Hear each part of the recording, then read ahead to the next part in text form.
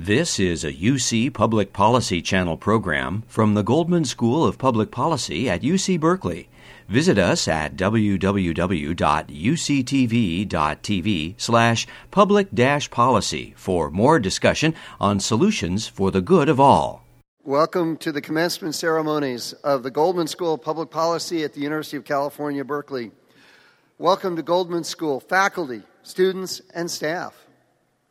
A special welcome, a very special welcome to family, friends, and others who are here celebrating this commencement. Most of all, welcome to the graduating class of 2019.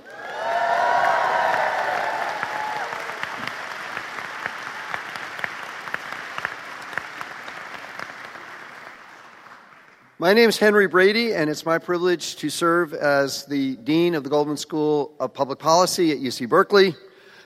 Today, we are here to honor, celebrate, and congratulate three groups of graduates. The Goldman School's 49th graduating Masters of Public Policy class, which includes graduates getting concurrent degrees in law, public health, energy and resources, and engineering. That's the first group. Our second group is our Masters of Public Affairs class. And our third group is an outstanding doctoral graduate student who's getting a PhD today. Let's applaud all three groups.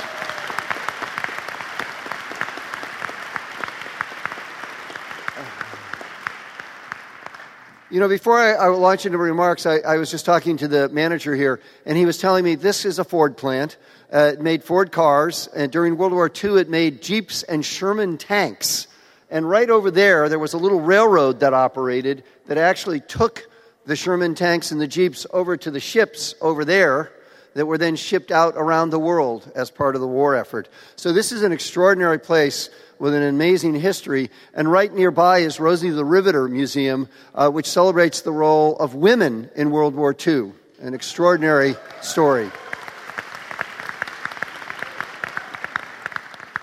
So, the Goldman School of Public Policy was founded in 1969 as one of the nation's first graduate programs of its kind, focusing on public policy analysis. This coming October, we'll be celebrating our 50th anniversary. Today, the Goldman School is one of the foremost public policy schools in the nation. But, as your friends and family may have asked, what is public policy analysis?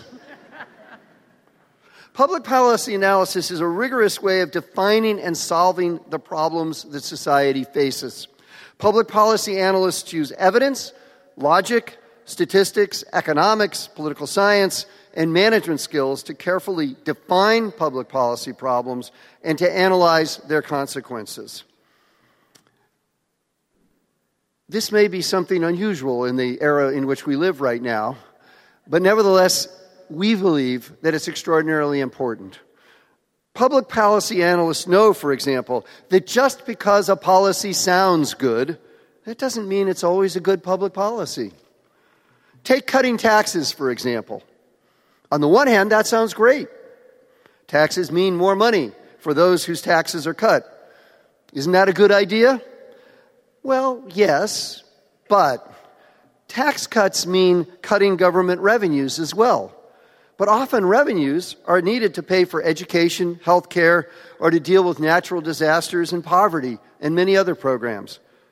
Can we forgo those revenues? A policy analyst asks that question. It also matters whose taxes are cut. Sometimes tax cuts make the rich richer and the poor poorer. Is that a good idea? And it matters whether the country has whether the economy has some slack in it so that the stimulus that the tax cut provides actually creates jobs instead of just creating inflation. So we have to be wary about what the implications will be of any policy. Just because it sounds good doesn't mean it is good. And public policy analysts are always there with questions about public policies. And it's the job of public policy analysts to trace through rigorous analysis the consequences of public policies and to provide policymakers with information to make the right decisions.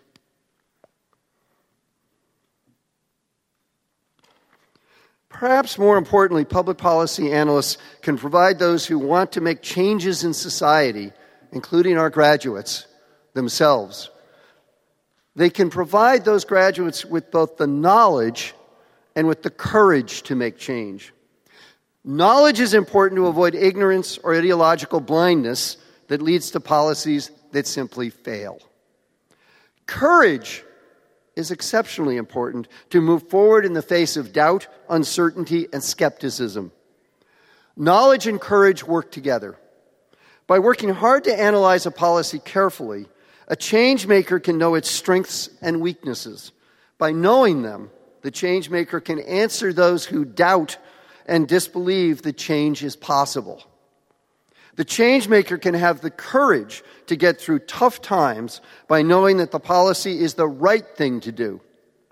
And that kind of courage is the best kind of courage. It's based upon knowledge and information and understanding that your policy really is a good idea. And that's what our graduates know how to do. Here at GSBP, we endeavor to equip our graduates with more knowledge, but also with more courage. We do this by challenging them with thought-provoking courses and with exciting and sometimes perplexing client-based projects. The faculty and staff of the Goldman School marvel at the many accomplishments of our students during their time at GSBP, and we are proud of each and every one of them. Through their IPAs, I'll let your student explain these terms, IPAs, internships, APAs, and capstones, they have already contributed in many, many ways to making organizations more effective and fair in California while they've been at GSBP, across the nation and around the world. And speaking to the graduates, in your careers, you are graduates of 2019. We'll do even more. One of the most exciting things about being dean of the Goldman School of Public Policy is that you will certainly do extraordinary things. And we will have the joy, as dean, as faculty, as staff, of witnessing all that you accomplish. Right now, more than ever, nothing could be more important than to have dedicated, committed, thoughtful, and immensely talented individuals who want to solve the world's problems. Those of us at GSBP feel blessed that we have had the opportunity to witness all of your hard work since you started at GSBP, and that we will have the pleasure of watching you change the world after today. We will all watch with great anticipation, and we will surely be awestruck and amazed by all of your accomplishments. So to our graduates, let me say, knowledge and courage. Those are the qualities that you have. And GSBP has worked to nurture and to expand them. So with those abilities, please go forward and be change makers. Please, please, go make the world a better place. Let me end by thanking all of those people who have made this possible. This event has a special significance for everyone here today. Let us thank all of the families, the spouses, the partners, the children, and friends who have supported our graduates during their time at GSBP. Let's take a moment to recognize the people in your lives whose support played a critical role in helping you successfully reach this point. Let's give them a round of applause.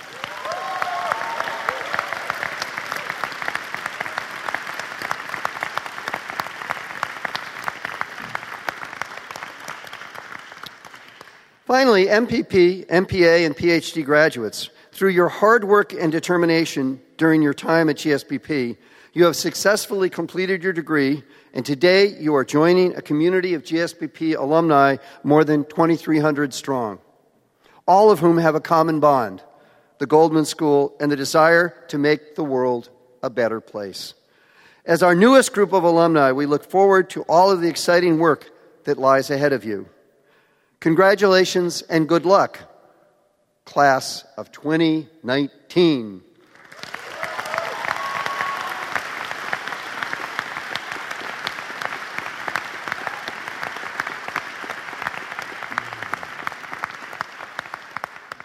So in a moment, I will call two members of the GSBP Alumni Association to the podium to welcome the class of 2019 graduates to the GSBP Alumni Association. Before doing that, I want to note the importance of philanthropy and alumni contributions to GSBP and helping it remain a top public policy school. We need your help. Already. Nothing could be more fitting in this regard than to note the retirement of our extraordinary Director of Development, Annette Dornbus, who has worked so hard to create a culture of philanthropy and giving back among our graduates and among others who are close to the Goldman School. Annette was GSBP's first development director, and she has developed philanthropic efforts that have allowed us to increase our financial aid to students, to fund faculty positions, and to build a third new academic building, which will go forward, that will provide for the expansion of our programs and our continued success. My thanks to Annette Dornbus.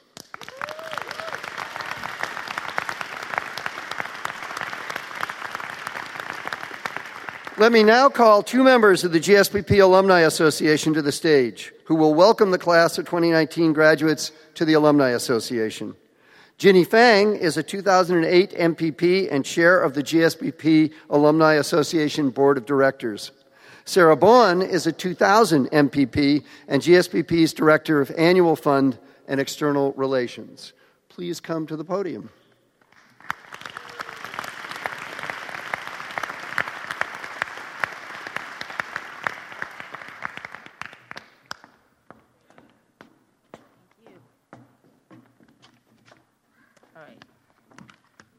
Make some changes here. Okay, this is my non-single-use plastic tea holder here. Graduates, faculty, staff, friends, and family, good morning. My name is Ginny Fang, and as the dean just said, I am a 2008 graduate of GSBP, the MPP program. We didn't have the MPA program then. And I am also the current chair of the GSBP Alumni Association Board of Directors.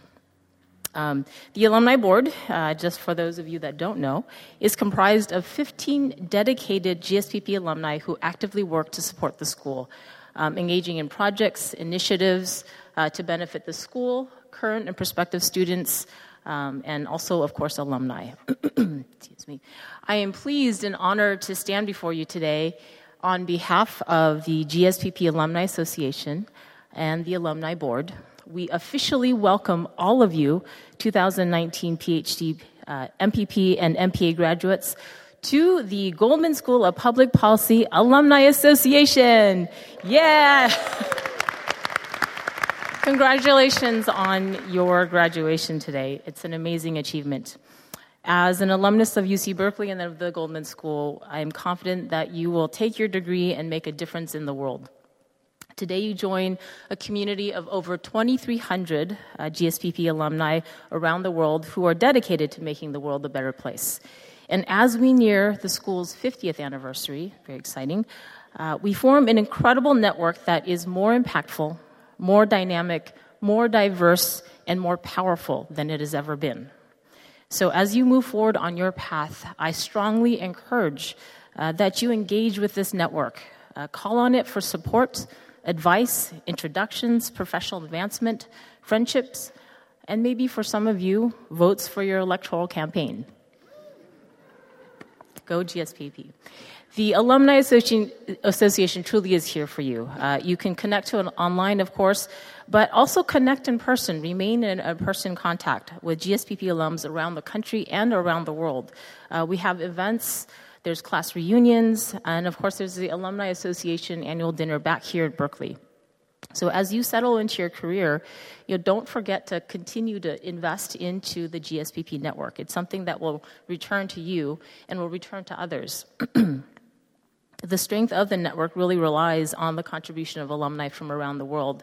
And of course, as you settle into your jobs, think back about how you can contribute back in, just as other alums have done for you. So volunteer your time to help future students. Alumni have definitely done that for you all. Plan or host an alumni event, a happy hour, speakers forum, your class reunion. Be a source for internships. Many of you have benefited from internships, IPAs, APAs. All of these relationships are from alumni around the world that still care about the school and what the school is their mission and their vision. And of course, if you would, we would love to have you as part of the alumni board or one of our many initiatives. You'll be hearing more about these initiatives soon as you move forward. And as the dean said earlier, it is important for us to give back financially. As alumni, I know you're moving on to get your jobs, and it's early to think about that, but it's truly true that it is the gifts of the alumni that allows future alumni, future students, to be successful just as you. So those are just a few of the many ways you can pay it forward. But the bottom line being is that the GSPP Alumni Association is here for you and wholeheartedly welcomes you and is excited to be an active part of your successful future.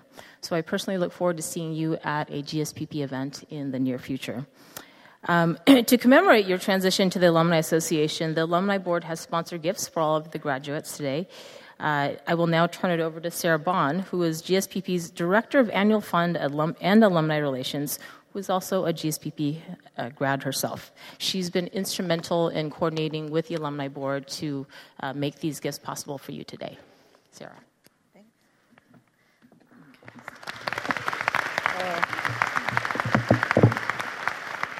Thank you, Ginny. Okay, so welcome to our newly minted GSPP alumni, your families and friends.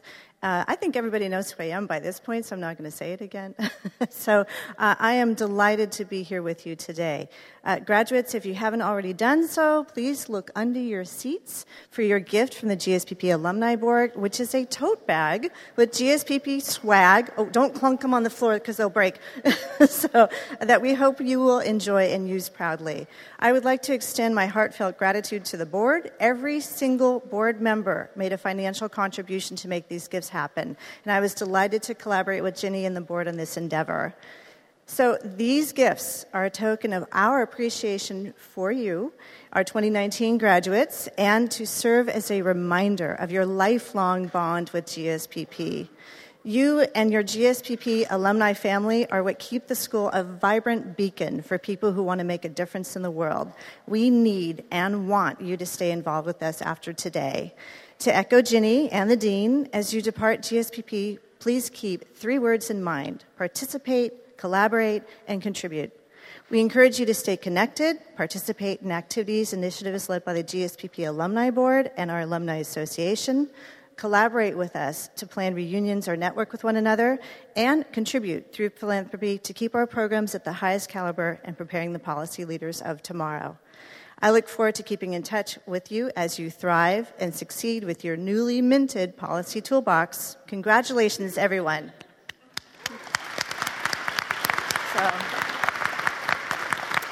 And now I would like to introduce our next speaker, Jacqueline Pearl, who was selected by her MPP classmates to address the class of 2019.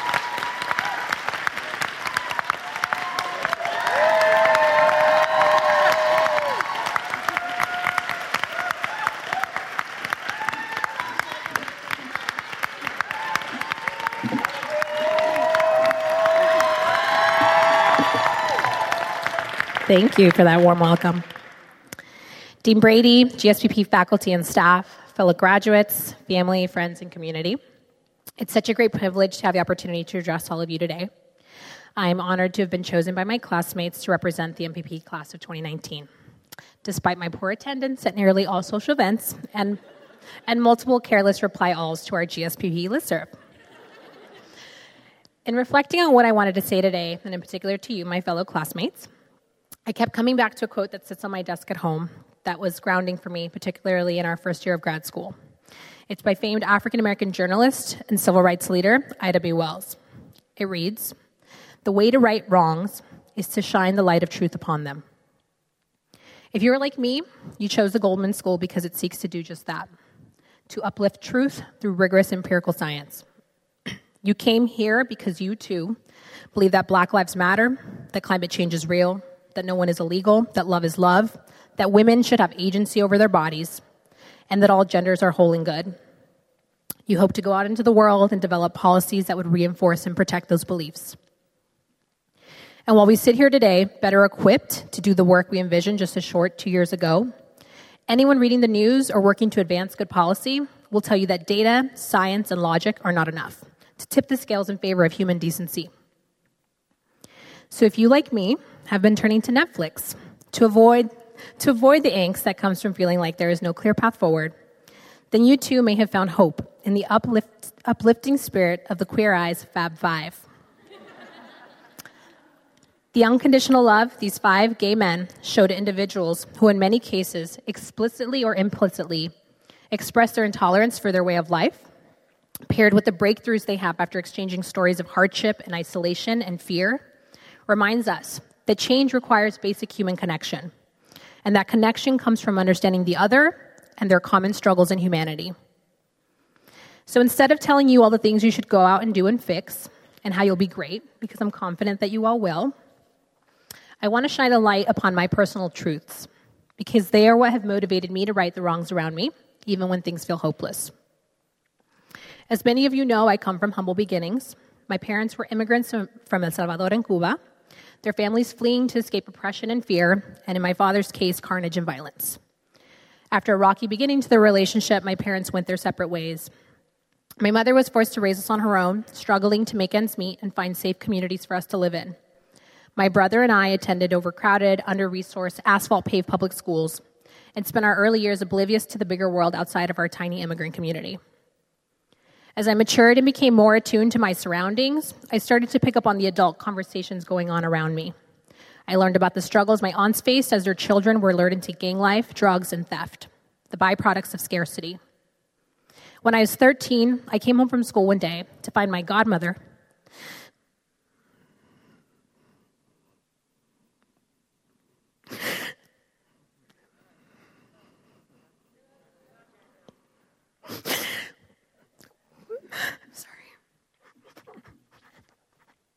weeping at my grandmother's dining room table.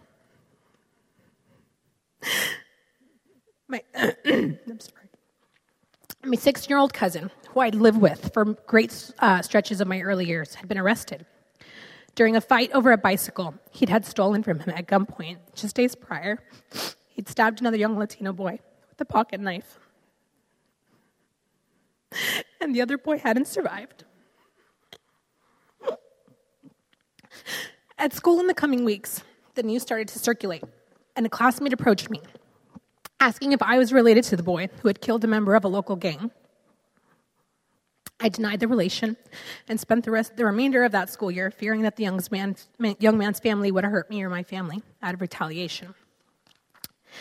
The following year, my mother used a relative's address to enroll me in a different school district with higher quality schools and safer neighborhoods. We commuted nearly 40 minutes, sometimes up to an hour each way, allowing us to escape many of the troubles of our neighborhood. But it was there, in this bright and shiny new place, that I'd begin to develop insecurities about having less or not having been groomed for what appeared to be the mainstream high school experience. In college, I was the only Latina in my dorm room wing. My dorm mates' parents would come visit on the weekends, take them to dinner, and buy them groceries, something my family didn't have the luxury of doing for me. And my roommate would stack her paychecks on a desk that sat adjacent to our bedroom door, serving as a painful reminder that she didn't need the money. I, on the other hand, would work 20 or 25-hour weeks, relishing every precious dollar I earned, and would struggle to keep up with the assigned reading because I felt overextended and overwhelmed, but also because I hadn't developed the reading stamina that many of my peers had. After college, I moved to the Bay Area to work in an elementary school as a teacher in East Oakland, where I served many children who by second grade still struggled with the alphabet, despite 2 full years of prior formal schooling. I watched failing teachers go years without an evaluation, and others work 12-hour days and 6-day weeks, driving cars in need of repair. I recall one colleague in particular driving with a bag taped over the broken window of his car for months because he couldn't afford to fix it, and frankly didn't have the time to worry about it. In the first week of my last year at that school, as a newly minted rookie principal, I had to lead our community through the difficult days after a young African-American man had been shot dead at the foot of our school. the hardest part of which was trying to figure out the best way to support my recently hired African-American male mentor, who had held the victim as he took his final breaths as he waited for an ambulance to arrive.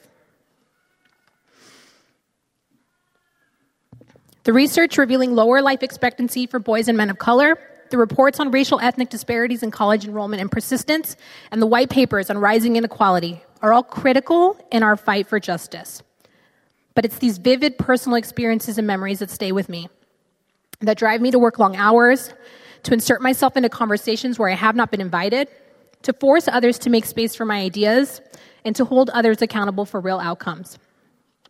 If you are an immigrant, have experienced poverty, are a survivor of sexual assault, identify as a person of color, are part of the LGBT community, you too have your own stories to tell. Share them widely. The statistics alone will not allow others to feel your pain and suffering. You must boldly go forth and demand that others listen, to look truth in its eyes. It's our stories that have the ability to move communities, to advocate and mobilize to do the tremendous work that lies ahead. And to those of you who are the lucky few who have not had to endure these trials, I thank you for surrendering your privilege and stepping up to take on this important work. As many of you likely already know, it's easy to become distracted by worldly things, to become uninspired or lose momentum. And in those moments and all the moments in between, I urge you to surround yourself with those who do not choose to do this work, but are compelled by their stories, by their communities, by their unwillingness to allow history to repeat itself. They will serve as your guiding light, the truth that we need to keep fighting. The Goldman experience has been assimilation, despite at times not feeling like it. But it truly has been a training ground where we've been allowed to rest, reassess, strategize, and sharpen our weapons against injustice. The true work lies ahead. Go out, shine the light of truth upon the wrongs you seek to right, uphold your core beliefs, and change our narrative. It's been an honor to prepare for this next chapter of my life alongside you. Thank you to the Goldman School, to you, my classmates, for your camaraderie and support, and to my family for your constant love and belief in my potential. Congratulations, class of 2019, and Godspeed.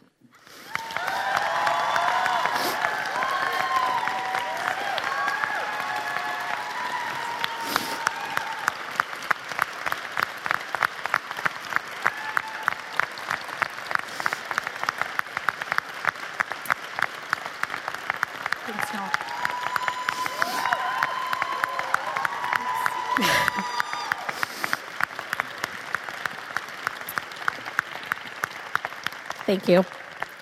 And now I would like to call Julie Lowe to the podium, who was selected by her MPA classmates to address the MPA class of 2019.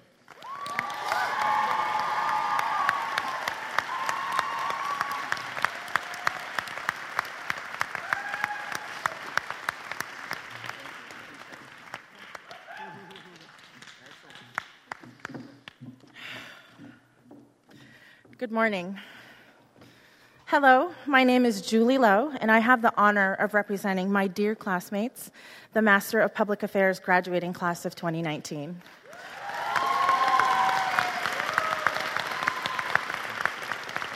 On behalf of our class, I'd like to congratulate our fellow graduates from the MPP and PhD programs. We know this road has not always been easy, but we are with you, and we are grateful for your company on this journey we share to make the world a better place.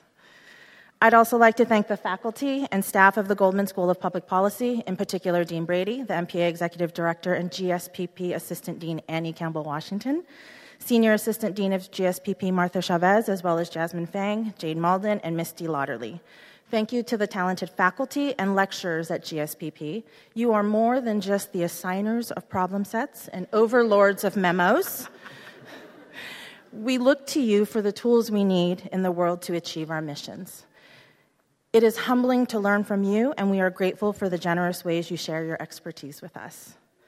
Thank you to the MPA families and for your love and support. MPA families and friends have been holding us down since about this time last May when we arrived at the UC Berkeley campus.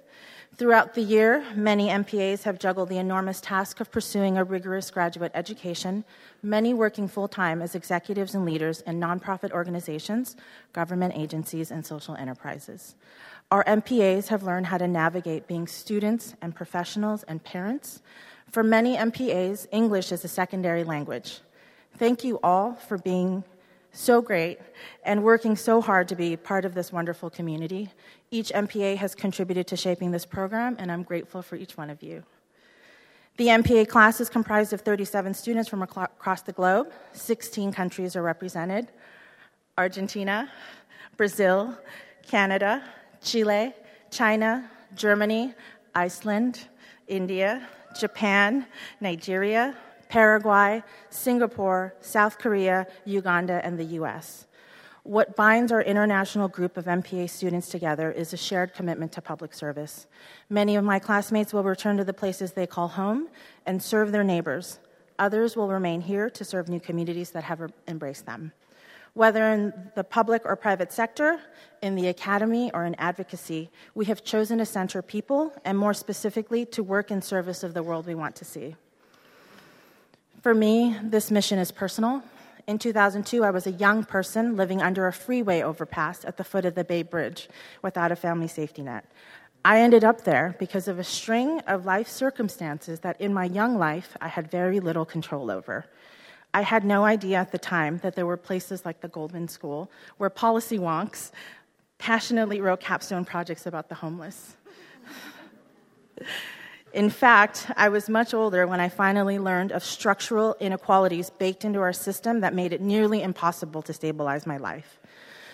My work to build a life worthy of the struggles I overcame have brought me here with you all.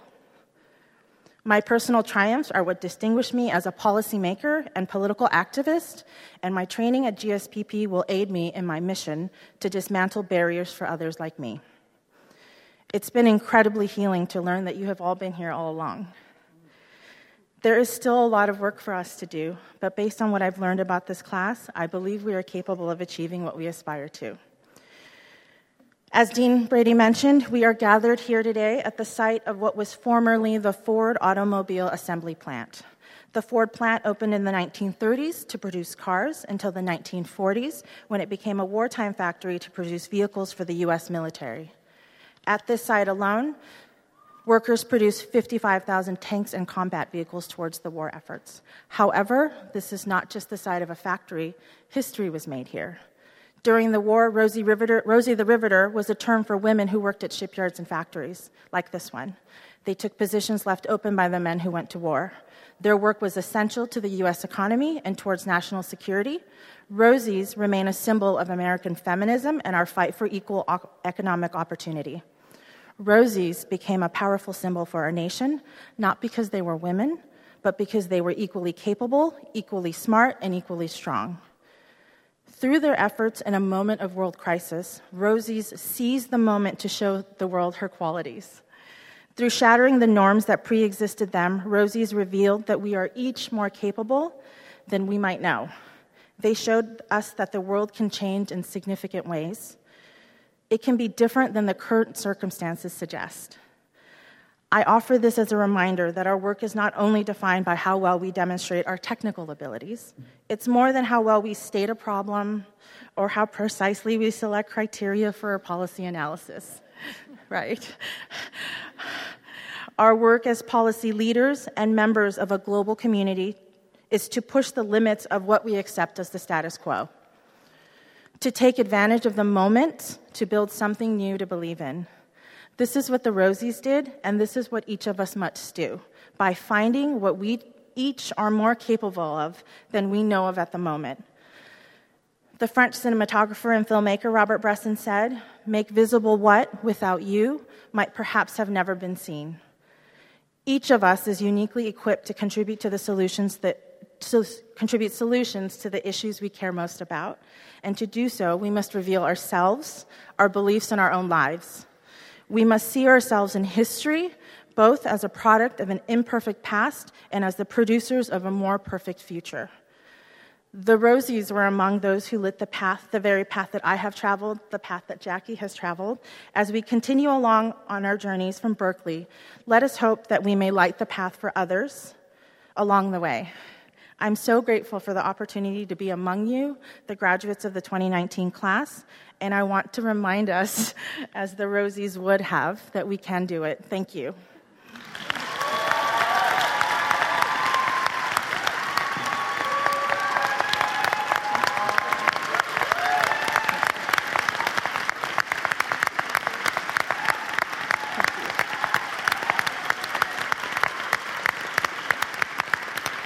Thank you. And now I would like to call Professor Hillary Hoynes to the podium, who has been chosen by the graduates to address the class of 2019. Thank you.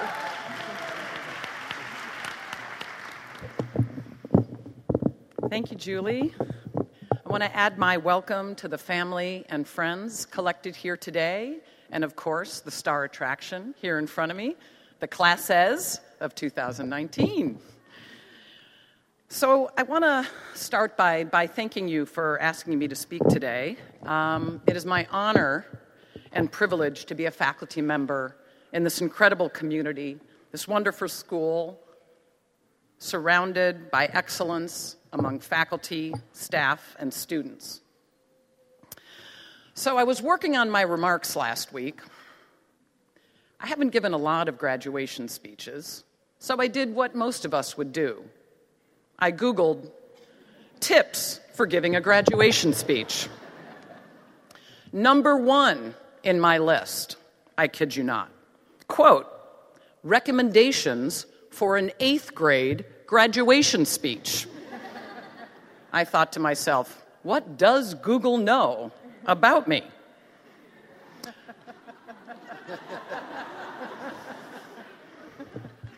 A couple of links down from that first link was something I think all of us GSP peers would love. Quote, the NPR Ed team dug through thousands of past speeches and built an online database of the very best. Unquote. So I contemplated for a moment, grabbing bits of wisdom from speeches by luminaries such as Beyoncé or Michelle Obama. But that didn't seem quite right. So after looking down the list a bit more, I went back to that first click, tips for an 8th grade graduation speech, and I found the advice to be pretty useful. They say there are 5 elements to include in the graduation speech. Number 1, introduce yourself. Number 2, share your first impressions at the school. Number 3, reflect on your experience and tell them what you enjoyed about it. Number 4, talk about your teachers and other students. Number 5, discuss prospects for the future. So that's where we're going. Hi, I'm Hillary Hoynes. I'm an economist and very happy professor here at the Goldman School. I've been a professor for a very long time, more than 25 years, but I've only been at the Goldman School for 5-6 years. So I thought I would share my first impressions of the school when I arrived here 6 years ago. Number 1, it's a really nice campus. I love the courtyard between the buildings. I love seeing all the ways the courtyard is used. Conference calls, job interviews, study groups, sun catching, and occasionally last lectures of class. That's right, we did that. The other thing that I noticed upon arriving at GSPP is that differences make strength. My faculty behind me come from different disciplines. I'm an economist. We've got political scientists, psychologists, many others. Students come from different backgrounds, different academic and life experiences. So those are my first impressions. I'm going to put 2 together to try to keep this short. So I'm going to reflect on my experience and tell you what I enjoyed about it. And I thought, I'm not going to talk about the teachers. Today's about you. So I want to talk about you, the students and graduates of 2019. So I have had the pleasure more than once of leading the admissions for the GSPP Masters in Public Policy program. By the way, that means I get to spend a lot of time with the amazing Martha Chavez. That's right.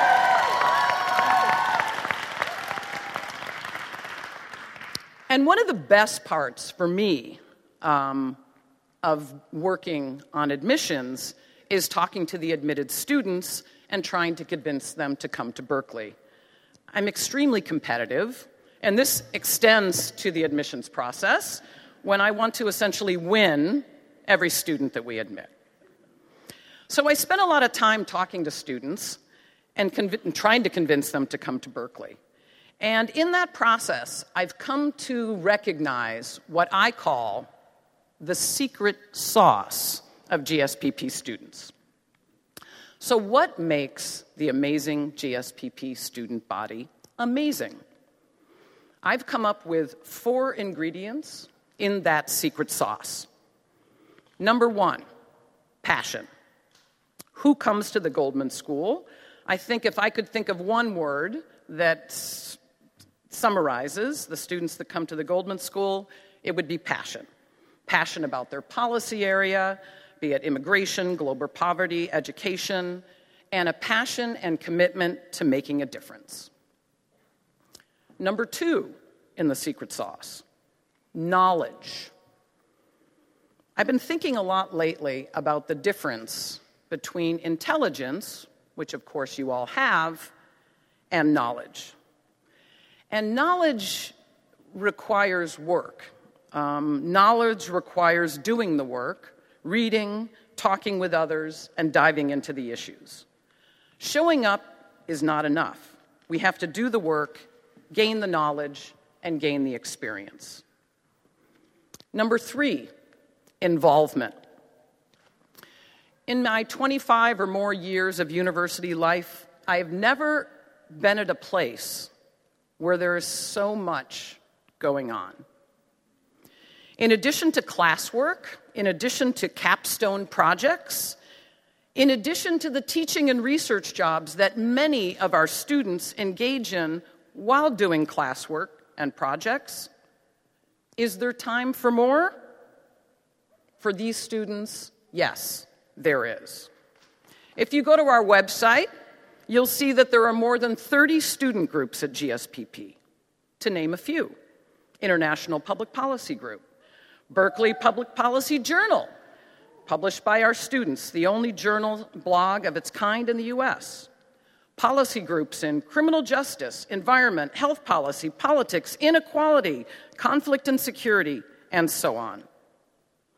Examples of events sponsored by these groups. SCIP, Students of Color in Public Policy, organized and led the week-long 9th annual Race and Policy Symposium, which is a highlight of our year.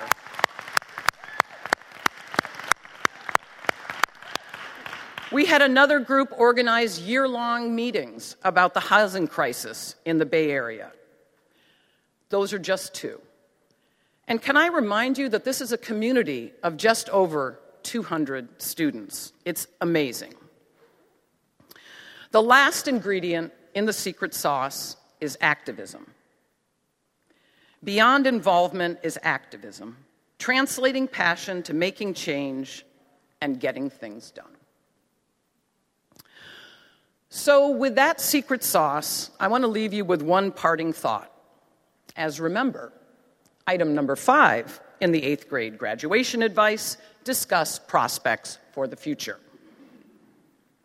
This has been a big year for my academic discipline, economics, with an enormous amount of attention on our challenges in economics around lack of diversity, gender, people of color in our profession. You have today to speak to you, myself, my wonderful colleague, Rucker Johnson, both economists, both speaking to you today. We may be part of the face of economics here at GSPP, but our profession has a long way to go. And I've been thinking about this in the context of the importance of mentoring and how it came to be something that I'm passionate about. When I was a young professional, I didn't know much. I didn't even know what I didn't know. And as I got more experienced, I thought about how I could help others. I think I would kind of describe this as, quote unquote, just being there. When people ask questions, I can help. But I strongly believe that this is not enough. I know things about how to navigate being a young professional in my field, academia, how to be successful, and what to look out for. We forget this, what we know, and the fact that not everybody even knows what they're supposed to know. So I have moved from just be there to reach out, find mentees, and tell them what they should know. So my message to you all today is find a mentor, be a mentor, and share your knowledge. Thank you very much for the great honor of speaking to you today.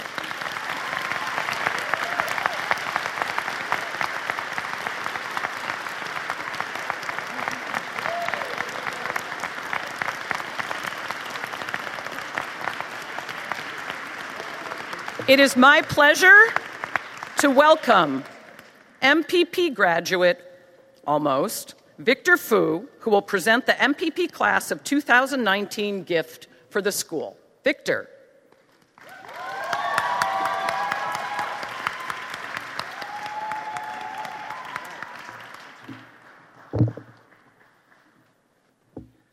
Hi, everyone. My name is Victor Fu. I'm here to present the class gift. Every year, the Goldman School of Public Policy asks the graduating students if they can donate money towards the school.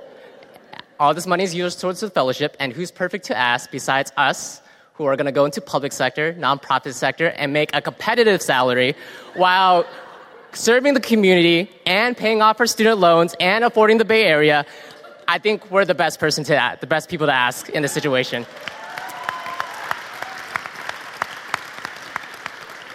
I want to give a huge shout out to our committee, Jesse, Andreas, and Jimmy, for organizing the class gift of 2019. And here's the results of how much we fundraised. So, be prepared. We raised a total of $2,191.95.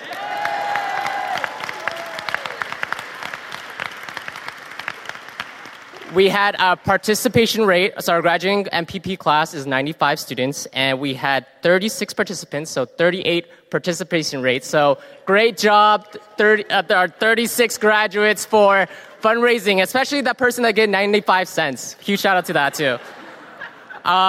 So I'm also here to welcome the MPA graduate, Kavi Sang, who will be presenting the MPA class gift.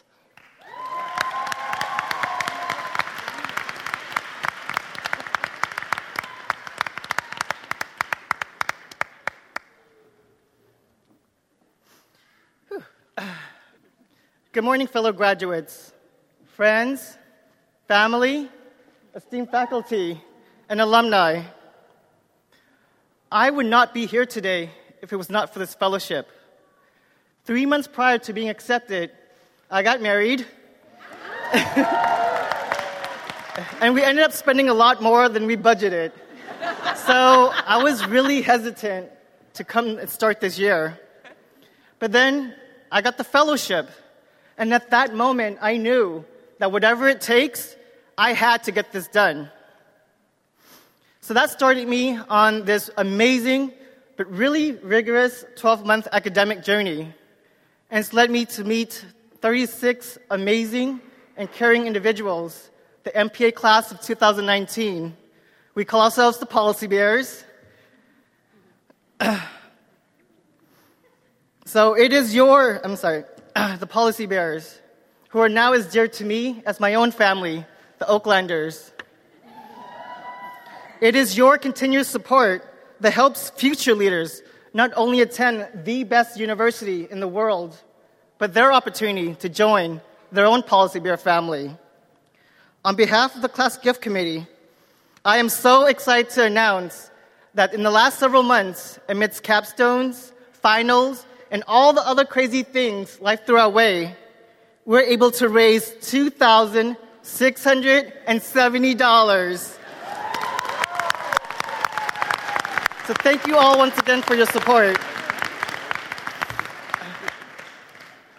It is now my great honor to welcome our next presenter. My husband totally freaked out when I told him who it was because he is such a fanboy. Professor Robert Reich, who will present the first Outstanding Graduate Student Instructor Award.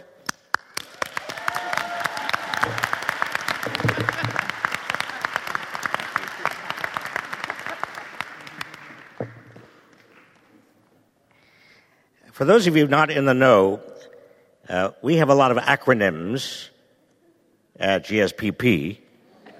One of the acronyms is GSI. We have GSIs, and I want to explain to you what GSIs are before I present our first of two awards for the outstanding GSI.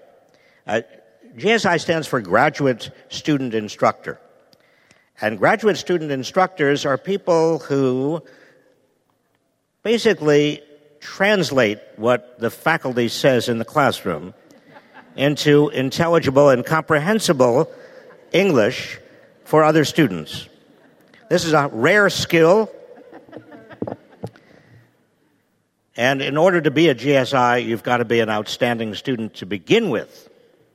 And so it gives me great pleasure to present the first of two outstanding GSI awards this year to an outstanding GSI who has been helping me this year with undergraduates.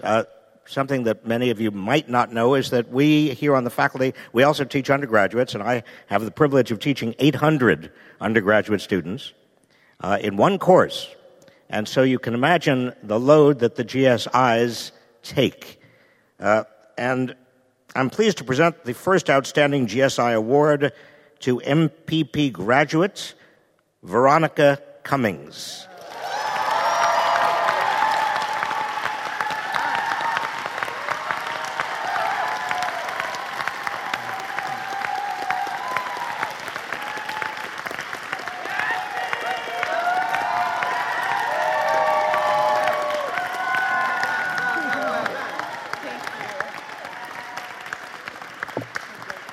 Now, I've got to say just a couple of things here, and that is that when you are a GSI for an undergraduate, undergraduate GSIing is not just teaching, it is also counseling and coaching and being a confessional and providing all sorts of help and guidance. And every time I walked across the Berkeley campus, at least one undergraduate would come up to me and say, Veronica, thank you. So, Veronica, thank you.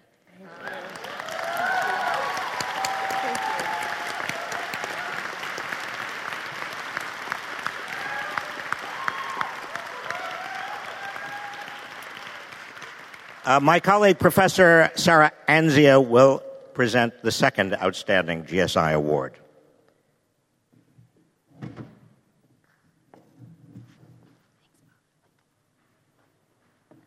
Hi, everybody. It's great to see all of you. It's my pleasure to present the second award for Outstanding Graduate Student Instructor to Emma Kaplan. Emma, can you come to the stage?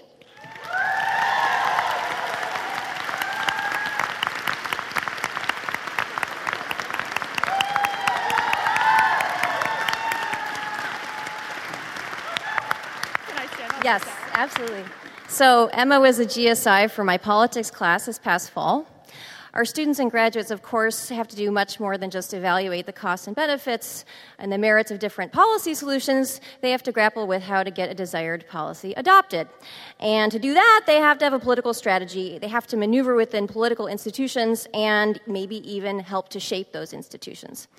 Success in the political realm means collective action, negotiation, dealing with a large, powerful interest group that is vehemently opposed to you, building coalitions, thinking about what policymakers' incentives are and how you might bring them to your side. So that's what this class is about.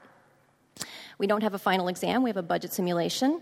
I'm going to come back to that. So as part of this budget simulation, each student has a role. Most are U.S. senators, but others are members of the President's administration, the media, the Congressional Budget Office, and they work for 3 weeks to try to design a budget resolution that can pass. And at the end, they meet for a very long day and night of debates and speeches and floor votes and usually some backroom dealing.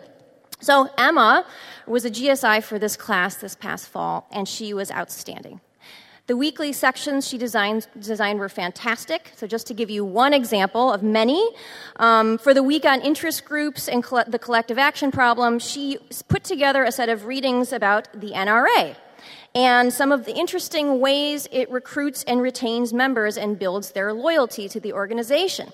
And for the section discussion, she asked students to consider whether the ACLU might or could borrow or adopt some of these strategies successfully. Or if not, what is it about the ACLU that's different and organizationally or in its membership? So Emma also went above and beyond when the night before the big day of the budget simulation, toward the end of the semester, all of the classes on campus were abruptly canceled due to the smoke from the campfire. I didn't know what to do. The students had been working very hard for 3 weeks and were ready to go, and this isn't the kind of thing you can just easily reschedule for another date because all 50-plus students have to be there. Otherwise, you end up with a weird, lopsided institution like 70% Democrats in the Senate, right? So Emma came through to help in a big way, offering possible solutions to this dilemma, and thanks to all that she did organizationally and serving as a sounding board for me, we managed to reschedule for a day that everyone can attend, and it was successful. Some on their student evaluations complained that the budget simulation was too long, and I hear you. It took 6 weeks instead of 3. So I'm only scratching the surface here. Emma did an amazing job as GSI for this class. She's a talented teacher, she's smart, she's creative, she's organized, she's dedicated, and I'm so happy and so pleased to present you with the GSI Award for 2019.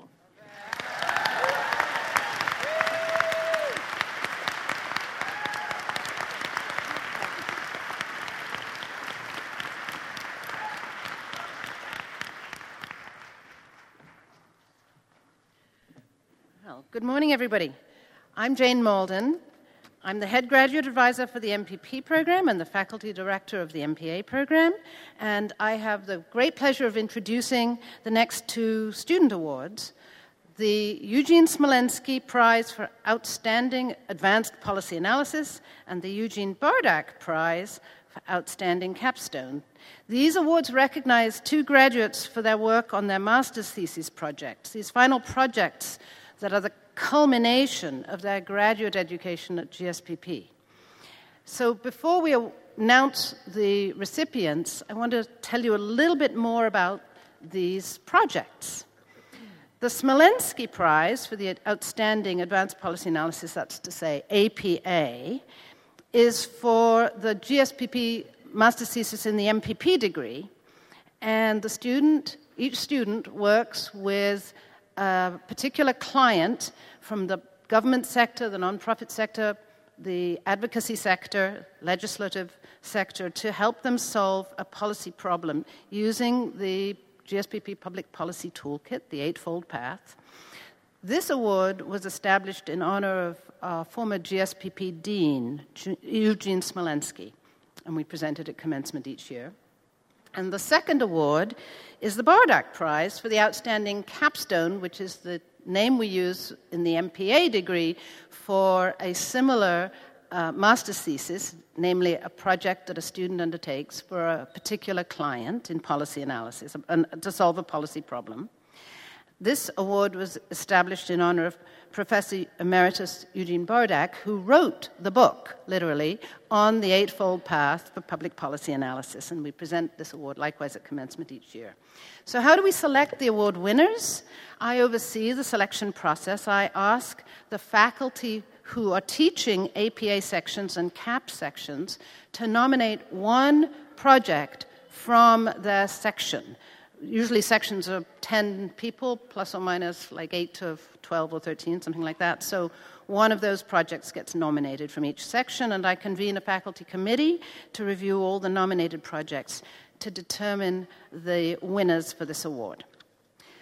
So Before we announce the ultimate winners, I'd like to name the MPP graduates who were nominated first for the Smolensky Prize for the APA award. Please stand as I call your name. Zach Deitch-Gross, Sergio Duenas, Johanna Inamorato, there's Johanna, Nayuki Komada, Mary Caroline Palmer, Henriette Roman, no one, Hasib Siddiqui, and Carson White Lemons. And then the nominees for the Bardak Prize for the Outstanding Capstone are Peter Colavito, Maria Leticia Gonzalez Verdugo, Debbie Wilbur, and Javier Zulueta.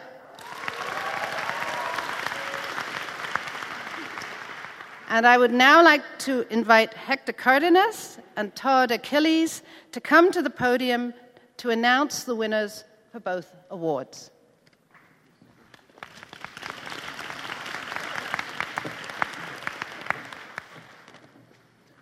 My name is Hector Cardenas, and I'm a GSPP, MPP, and PhD alum, and I have the distinct pleasure and privilege to lead one of the advanced policy analysis and 2 capstone sections this semester.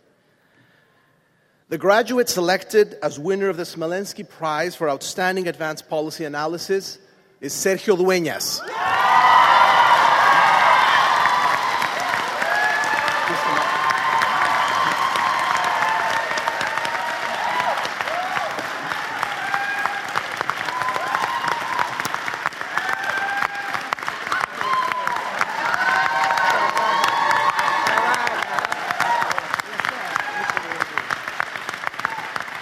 Sergio worked for the California Storage Energy Alliance.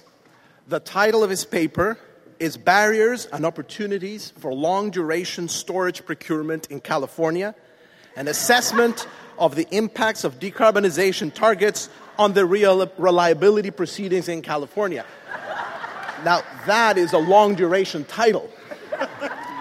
Sergio Dueñas' paper is a carefully constructed analysis of how the state of California should deal with the challenges for its energy grid from the otherwise positive moves to decarbonize its energy supply. Sergio's work blends rigor and attention to detail with deep interest in the topic and commitment to the larger public policy issues involved in our civilization's response to climate change. In his paper, Sergio clearly and simply explains the technical issues that arise as the energy grid becomes progressively more reliant on renewable energy sources that are intermittent because of their dependency on weather patterns. He then reviews the literature on how to deal with power fluctuations through a combination of overgeneration, curtailment, and optimized short-duration storage. Sergio gives the literature its due with a fair and balanced exposition of the arguments against long-term storage, mostly based on cost. Then he conducts his own analysis grounded in the California context. This is the second remarkable part of his APA, in which he explains his use of a complicated, complex model called Resolve to find the optimal mix of different energy sources given California's climate change goals. Sergio lays out how the right mix of hydropower, photovoltaic, battery storage, and long-term storage changes under different scenarios. He concludes that long-term storage will be attractive, but only if the transportation and construction sectors become more electrified, or there are less natural gas generators. But that if battery storage costs fall significantly, long-term storage will not be needed to offset the weather-related variability of load. But that's not enough. Then Sergio performs a different analysis to determine whether locational variability, that's variation based on location of where energy is consumed and produced, could benefit from long-term storage. Again, he carefully analyzes the different options for reducing location-based variability and goes on to show that in this case, long-term storage is well-suited and cost-effective to even out loads. The technical analysis is extremely thorough, systematic, and well-explained. I even understood it. Moreover, it is even-handed and meticulous. Perhaps the most impressive part of the paper, though, are his recommendations. In this last section, Sergio demonstrates a command of the mechanisms through which the California Public Utilities Commission works and of the regulatory framework and its weaknesses. His proposals are specific, detailed, knowledgeable, and clearly explained. Sergio's APA is a brilliant example of the kind of work we want and expect of our students. It has a sophisticated framing of the problem, informed by a thorough technical analysis and a deep understanding of the energy sector.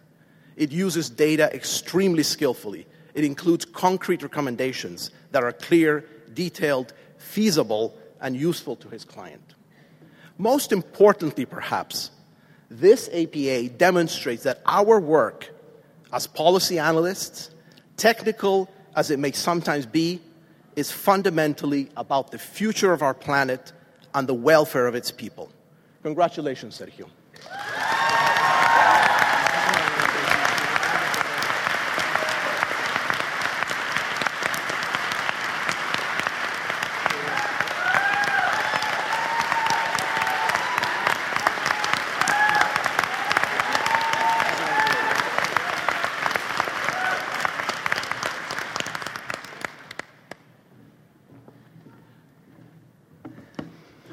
Hi, my name is Todd Achilles. I led one of the capstone sections for the MPA program, and I'm very pleased to announce that the graduate selected for the Bardak Prize for Outstanding Capstone is Debbie Wilbur.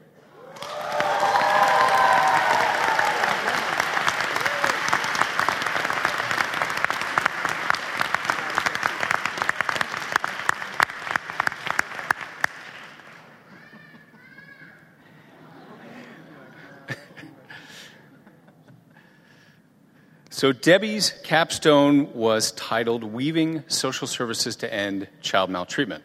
And Debbie's client was in Cleveland, Ohio, an organization called Providence House.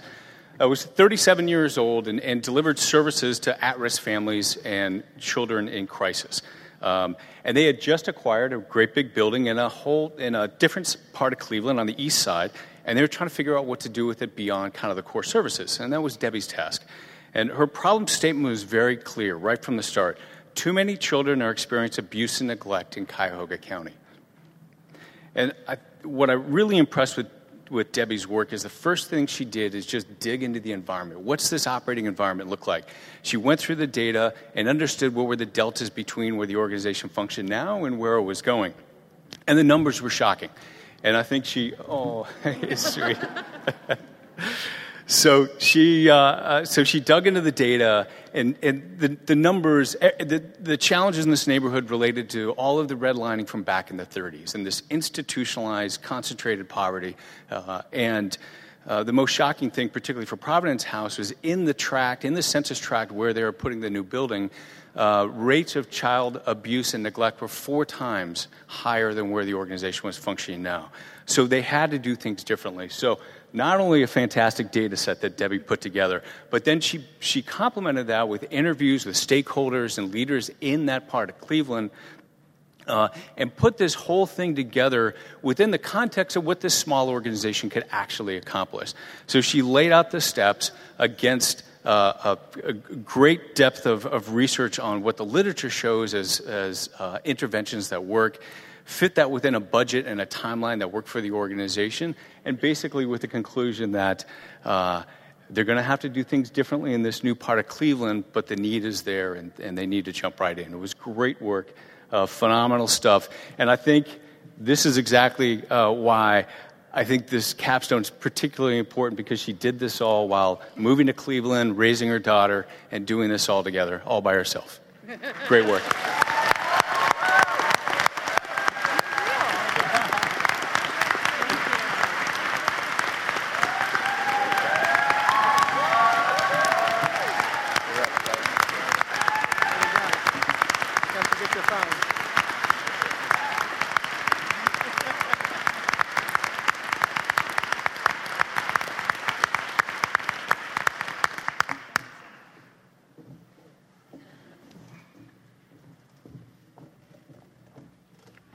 Well, congratulations to Sergio and Debbie. Just wonderful work. I want to read both of them. They just sound, I guess I'm a policy wonk. I like to read this kind of stuff, and that's what we all are. We're really lucky today to have as our commencement speaker Professor Rucker Johnson. As many of you know, Rucker actually just turned down Stanford to stay at UC Berkeley, and wow.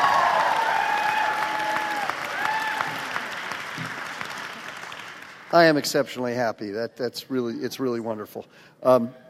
Rucker Johnson is the Chancellor's Professor of Public Policy in the Goldman School of Public Policy, as you all know. He's also an associate in the National Bureau of Economic Research. He earned his PhD in economics at the University of Michigan and at UC Berkeley. He's been here since 2004. He teaches graduate and undergraduate courses in applied econometrics. Many of you in the MPP certainly know. Well, actually, yes, you guys would have had Rucker. Yes, you had Rucker. So good. So you know he teaches that. And topical courses in race, poverty, and inequality. He specializes in the economics of education. And he recently was one of 35 scholars to receive the prestigious 2017 Andrew Carnegie Fellowship. His research has appeared in leading journals, peer-reviewed, and he's just finished what I consider to be an absolutely remarkable book. It's based upon the best possible economics research that's already appeared in peer-reviewed journals. And that's the gold standard for research that tells the truth and has got it right. And in addition, he's gone and written a book where he's done lots of interviews with people, and he gives you a texture of the policy area he's studying.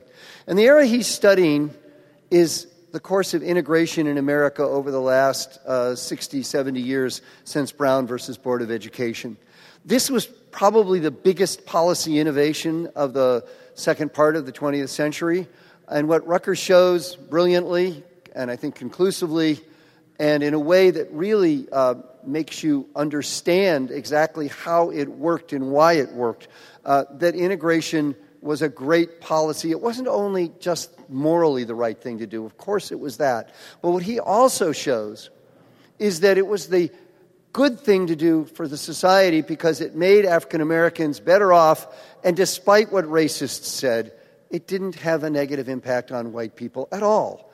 Now, many of us would have said, well, of course that's true, but what's extraordinary about Rucker's work is he proves that using the best possible methods and the best possible economics research. And so the result is we find out that a morally right policy is also a good policy for America.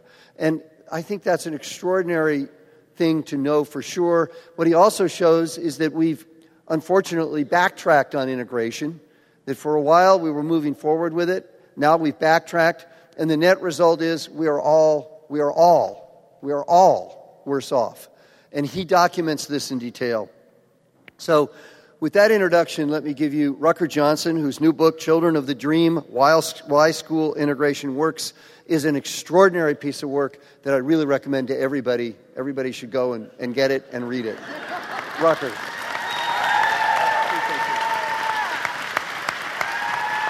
I pay him to say these great things. Thank you. Thank you. Good morning, class of 2019. All right. Dean Brady, most distinguished honorees, dedicated family, friends, faculty, staff, and to each of the talented, ambitious, courageous, passionate, civic-minded GSPP graduates of the 2019 before us here today, thank you. What a tremendous honor to share this day with you, and what a privilege it's been to teach in the core graduate MPP, MPA, and PhD programs. So you remember when you first came to GSPP for orientation? Remember when we warned you about updating your marital status on social media? There were three options: single, married, in graduate school. Well, today you can update your status.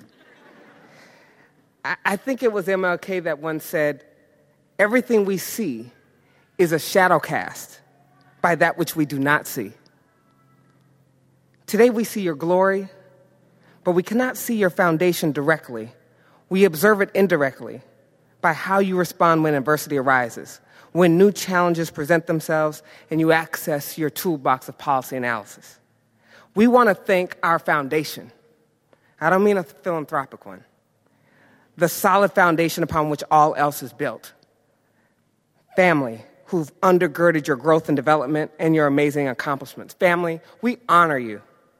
Your love, your sacrifice, and GSPP has been privileged to lay our professional foundation upon which you first established. Graduates, we have believed in your potential and invested in it accordingly. With all the family and friends who have traveled today to celebrate this milestone with you, and an observation of all you've traveled intellectually to achieve mastery of policy analysis, I want to spend some time talking about the power of public transportation. But here I mean the engine underneath the hood. For the currency of this degree is best measured in how far it travels.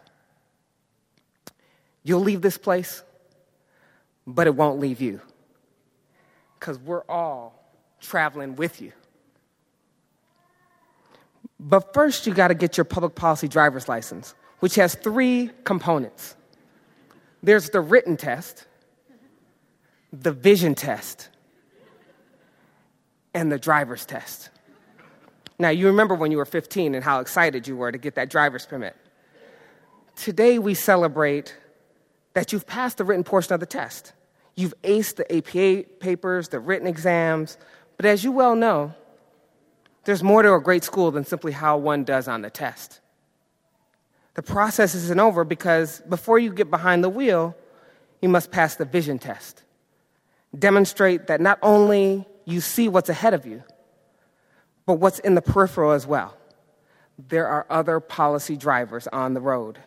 These dangerous blind spots, what leads to them? Not considering diverse perspectives, distributional consequences, siloed analyses versus the recognition of the intersectionality of education, of housing, of health, of social justice, of environmental justice, the intersections of race, socioeconomic status, and gender.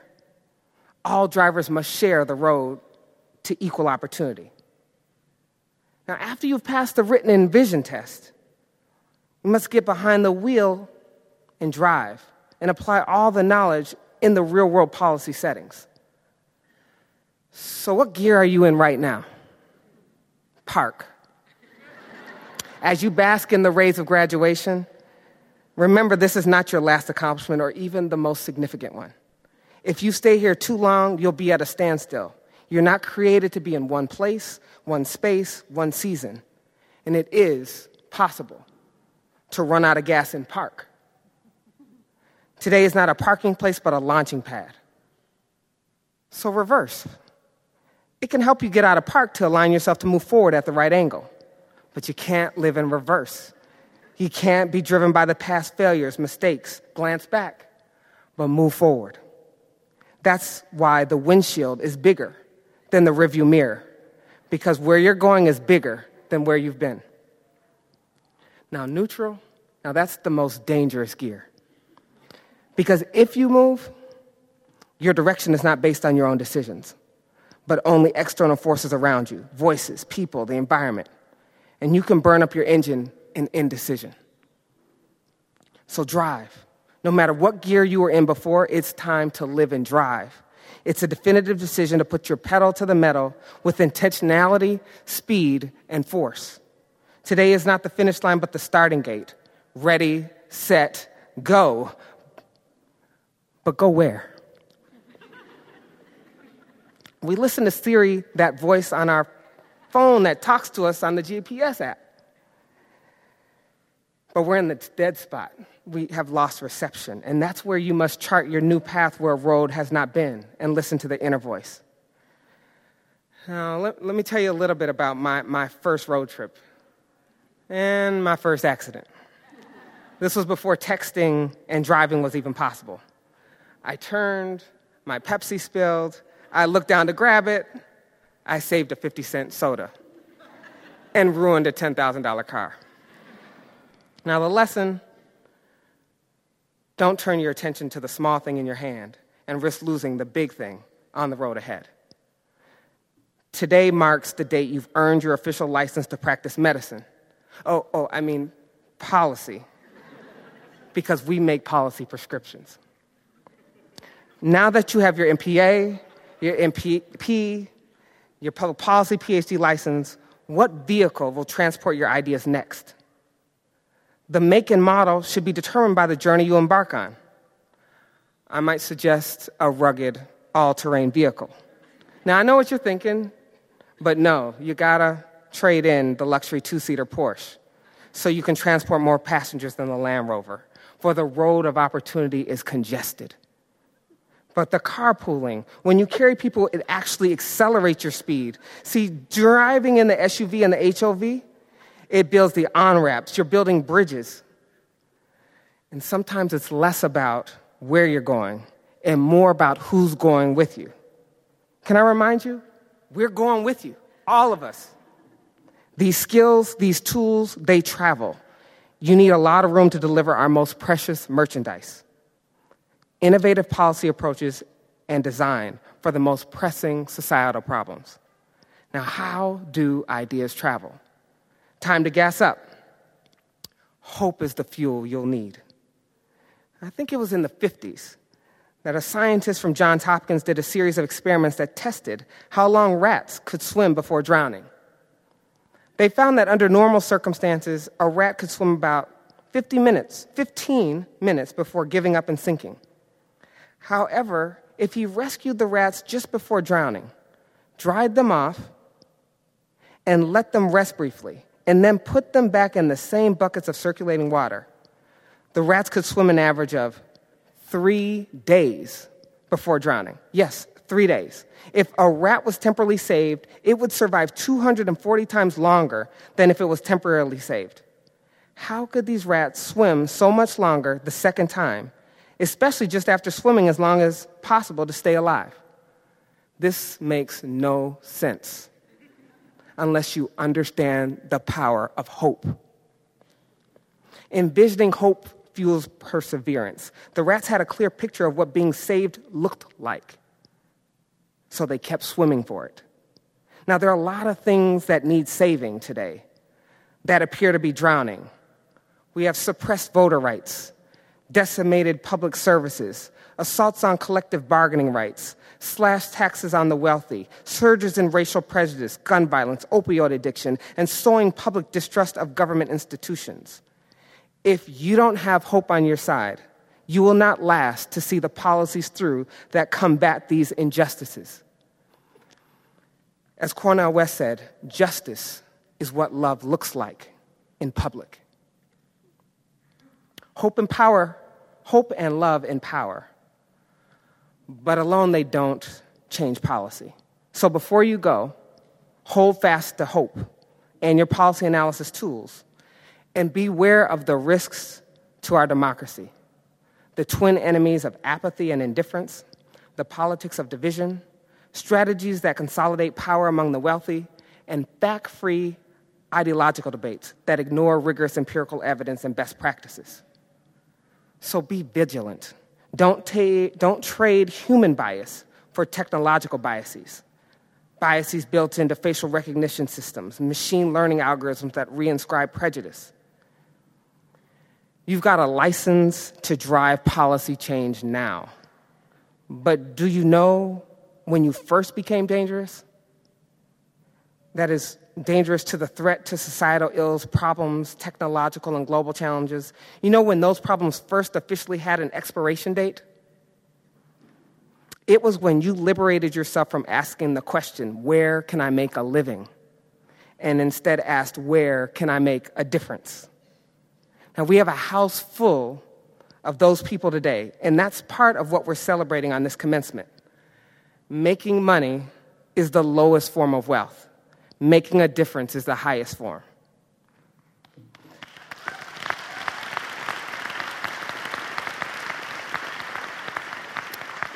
Now, the best thing I saw this past weekend, paying it forward, was the example of billionaire Robert Smith, philanthropist, CEO of Vista Equity Partners, who was the commencement speaker yesterday at Morehouse College, my alma mater. And during his graduation speech, he made a surprise announcement that he would pay off all the student debt of the Morehouse graduating class of 2019. An estimated $40 million, the entire class. Now, I don't have it like that.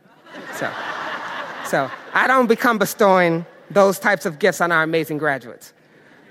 But universities are a place of higher education that liberate and democratize access to the labor market.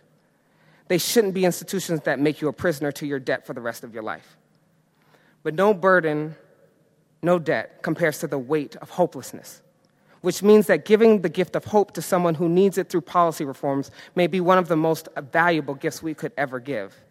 So I want to talk about being a difference maker, being the human coefficient with 3 asterisks with small standard error, the human dy dx, the heartbeat of the differential equation, the change agent with generalizable results and holding keys to the policy prescription with both internal and external validity. I'm talking about what makes the difference, going from identifying the causal effect to causing the effect you identify. It's not what you do, it's who you are.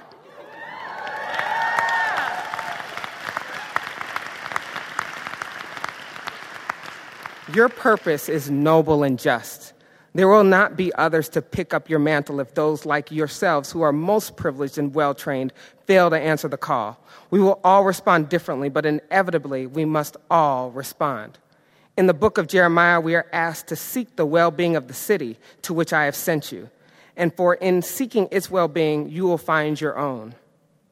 We are all expected to be warriors, not passive observers of the challenges and circumstances that face people and places.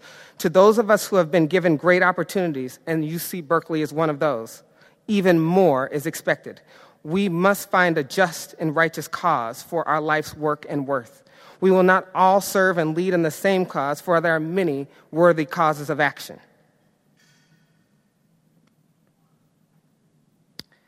We can choose to reach for the baton or ignore the obvious inequality in our community. There are not others who are created for our special work or who are standing in line to carry on your specifically designed problem. If not us, then who? If not now, then when? Now, Berkeley's given you the tools, the knowledge, skills, and a network of friends and colleagues to call upon. You are graduating, yes. But you're not expected to have all the answers to the questions that you will confront on your journey. There will be times that you will grapple with the right answer. You'll feel frustrated that getting this degree did not solve every problem. You'll learn that there are always competing interests. You'll learn that few questions have one answer. You'll learn the importance of continuing to listen and learn and to hold fast to your values while being willing to re-examine your assumptions. You'll learn that success is not a solo activity, that you'll need to be willing and open to collaboration. You'll learn you cannot afford to stop dreaming of the possibilities. Now, most children are expert dreamers, but lose the ability to keep dreaming as they enter early adulthood. I believe we lose that childhood nature, childlike nature, when we stop dreaming. It is the beginning of accelerated aging. Now, belief, it's the beginning of every dream. The substance of things hoped for, the evidence of things not seen. The fact that you're crossing this stage today is a testament of the fact that you've outdreamed imagination, outworked determination, outlasted procrastination, outlived fear of failure. Now you must do it again and again and again for you and the greater good. So my final exam question for you today is, what will you change in a single generation? That's what I'm asking this class. And I want to return us to the UC Berkeley campaign with this remember when, with this unapologetically bold optimism. When you return for your reunions, we want these to be your conversations. Remember when cancer wasn't treatable over the counter? Remember when stress made us sick? Remember when organic food was in a special section? Remember when U.S. public education was a market system in which access to high-quality schools was rationed via real estate and exclusionary zoning? Remember when zip code determined your children's life chances? We believe you're the cohort. You are the set of cohorts that can turn those realities into a memory. You're the difference makers, the change agents, the human heartbeat behind any beta coefficients, with 3 asterisks denoting not by chance, but by intentionality. Now, education doesn't change the world. Education changes people. People change the world, and it's your leadership. Real leadership is simply leading in the service of others. Leaders are often developed and cultivated in environments in which they were once positive outliers. We're not talking about the top 1% of the wealth distribution that our Berkeley colleagues Emmanuel Saez and Gabrielle Zucman are often writing about. We're talking about the upper part of another distribution that should matter more. The beauty of the bell-shaped curve is found in the life of the outlier. In statistics, as you know, an outlier is that data point that differs significantly from other observations. And this group is anything but average. I have a room full of positive outliers. These are not accidents, not errors, but rather uniquely gifted, highly trained public policy professionals. These are the movers, shakers, the shifters of the entire distribution to the right. And I don't mean right-wing in a partisan sense. I'm talking about recentering the outlier in our public policy discourse. I challenge you to recenter the missing data, the lost voices, the left behind, the marginalized, the disenfranchised, the lost potential, the unmeasured variables, and to highlight how their omissions matter. And experience what it means to give voice and bring voice to the omitted so that the conversation is no longer biased. Representation matters. You are not the noise to be silenced, nor the error that attenuated the measured impact, but you are the true signal of things now and things to come that speaks truth and removes bias. Change agents, the betas. I never joined a Greek fraternity, so I'm taking the time to induct you now. Some of you may have originally felt like it was hazing in PP 240B or econ or politics, but we were just equipping you. Sometimes it's important to recognize you're the product of outliers. That teacher that went out of their way to mentor you in high school, the guidance counselor who would advise you to consider that mentorship, recenter the outlier to make it the norm. You are well equipped to lead. Never estimate your own potential. And leadership potential in particular. Your leadership is not about a position or a title. What people will remember is how you show up. Your moral compass is about how you did something as much as what you did. Leadership demands hard work, head work, honor, and humility. You have the resilience and courage. You will need it in the next phase for charting a path that otherwise might consider a bit crazy. You carry the Berkeley badge wherever life takes you. People will fortunately and unfortunately judge us through you. You should wear the brand proudly and bring your active and authentic self to every endeavor, every day. In closing, over the last decade, I have thought a lot about inequality, about opportunities afforded to me and not others, and what we must collectively do to create a more perfect union for all, not just for the some. I've learned lessons from many of you. You have expanded my thinking and that of my colleagues in ways that you may never know. I have learned that relentless drive and patience. I've learned to question assumptions and biases I may have had and been forced to reframe arguments to reflect insights you have taught me. I have learned that the answers are always in the room, but not always from those of us who are professors. I have been gifted and inspired by your brilliance in your intellect, your search for truth, and willingness to probe beyond your circumstances and the obvious. You have stretched and strengthened the Goldman School, and for choosing us and choosing to come as we learn together, we are forever grateful. You stretched and stimulated my colleagues to think deeply and differently, to pause and prepare more intentionally in response to what you bring, and to wonder and question our own why. So this is a proud day for your parents and family members, but especially a proud day for us as well, who've had the good fortune to cross your path. And of course, you should celebrate and be proud that you have successfully completed this portion of the journey. May you continue to find a light at the end of the tunnel, and may you always find ways to illuminate the road for others to follow.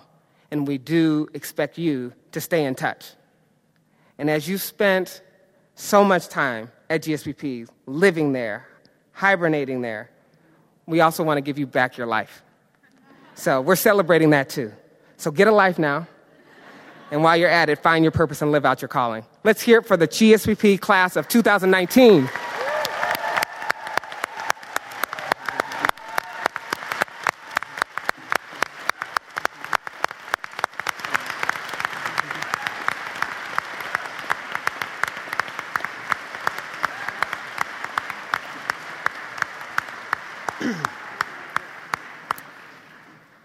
Okay.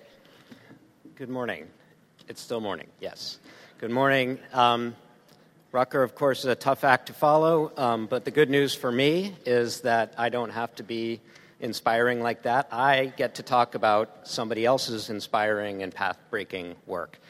So I am Professor Jack Glazer, and I'm pleased to stand before you today to present the PhD in Public Policy degree to Amanda Charbonneau. Amanda, please come to the stage.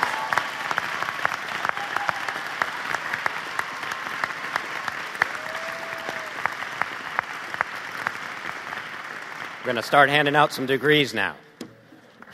I've had the great pleasure of serving as Amanda's faculty advisor and the chair of her dissertation committee. Amanda's dissertation, titled The Law and Psychology of Suspicion and Police Decision-Making, exemplifies the mission and purpose of public policy scholarship. She's identified a vexing social problem, inequities in the application of government authority, specifically policing. And she's brought to bear sophisticated social science methods as well as deep understanding of the relevant statutory and case law. Reasonable suspicion is the central governing concept in policing, and yet we have very little understanding of the psychological experience of suspicion, and that qualifier, reasonable, is inherently vague and perilously malleable. Thousands of civilians are subjected to police investigatory contact daily based on the application of this standard, and yet it is the proverbial black box. To address this, Amanda employed rigorous psychometric methodologies and statistical modeling to find out what people experience when they experience suspicion, and in so doing has dramatically advanced the science on this important psychological construct. Amanda also dove headlong into the legal scholarship and the fraught case law on reasonable suspicion, describing how the standard has morphed and spread to a point where police officer discretion in decisions to stop and search is virtually unfettered. Her work will be of tremendous value to policymakers as well as law enforcement executives and oversight professionals who seek to make policing in America more just. It's been my absolute privilege to work with Amanda Charbonneau. She is brilliant, driven, kind, balanced, intensely responsible, thorough, thoughtful, creative, and courageous. Not fearless, but courageous. Fearless is easy. Courageous is hard. And Amanda is courageous. And I'm happy to say that Amanda, while going professionally far, has not gone much distance geographically. She's obtained a terrific postdoctoral fellowship at UC Davis's Violence Prevention Research Program, where she continues her path-breaking research, and they're very lucky to have her.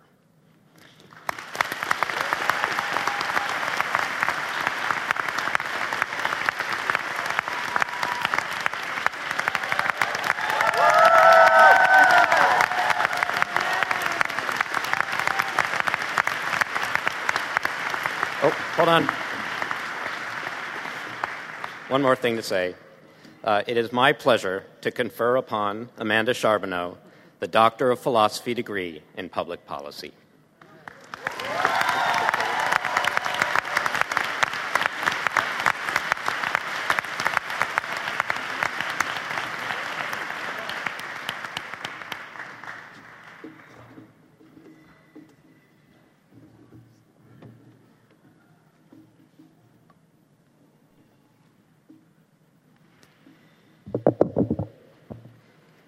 My name is Martha Chavez. I'm the Senior Assistant Dean for Academic Programs and the Dean of Students.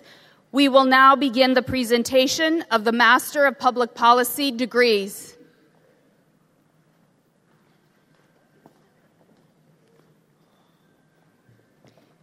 Abigail Edu Dako.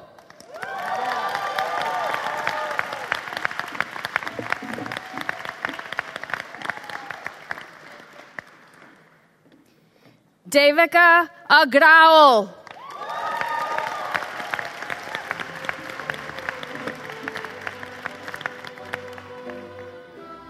Brian Alexander.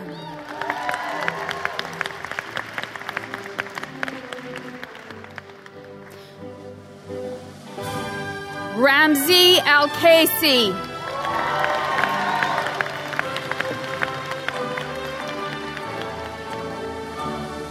Emily Alter.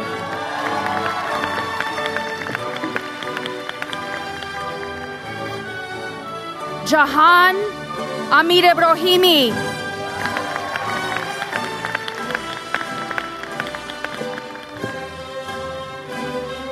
Elizabeth Annis.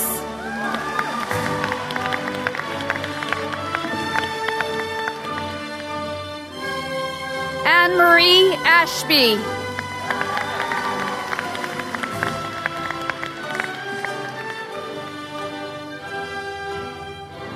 Rashid August.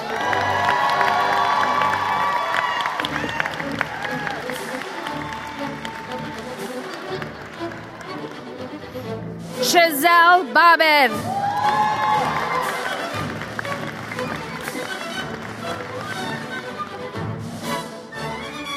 Maria Balcazar Tellez.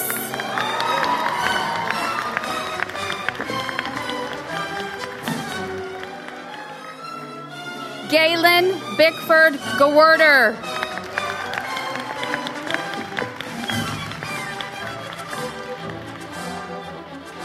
Britt Bieber.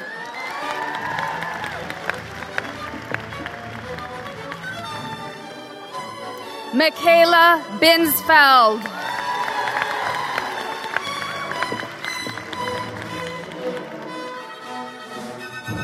Sarang Chaudhry.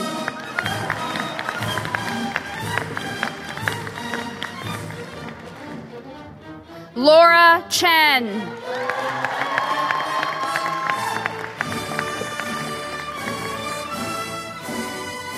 Saqib Chaudhry.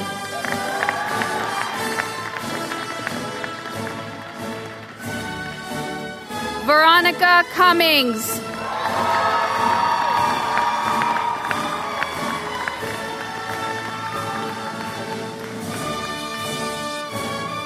Michael DeGruff Kirchgraber.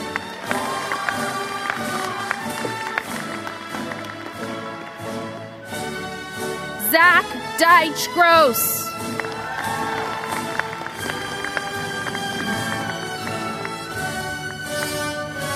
Sergio Dueñas.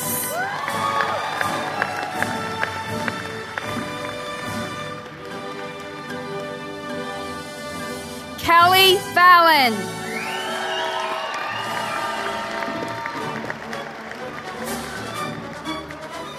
Todd Falconberry.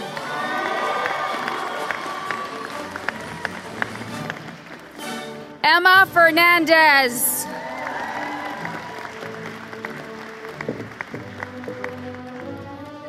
Sam Finn.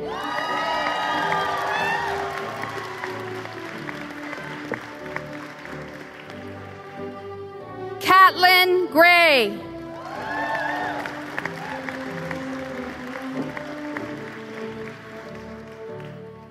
Caroline Grunwald.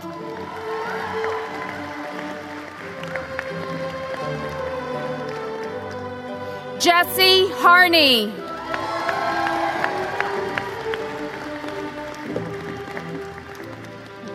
Wesley Wong.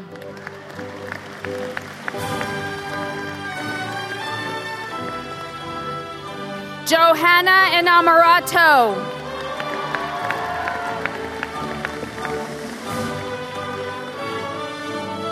Lizzie Jekanowski.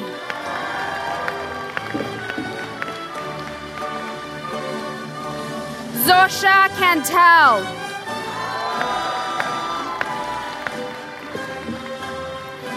Benjamin Kane.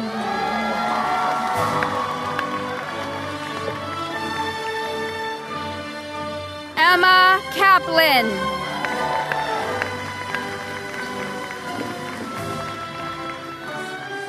Kathleen Kirsch.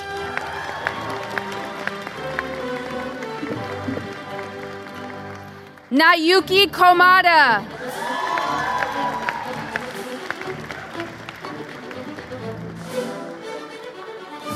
Jenny Kwan.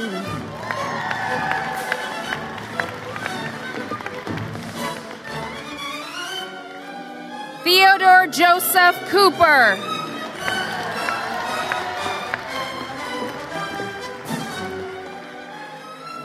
Daniel Lau-Talens.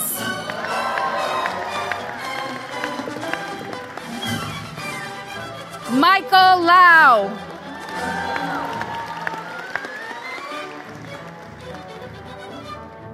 Jackson Lee.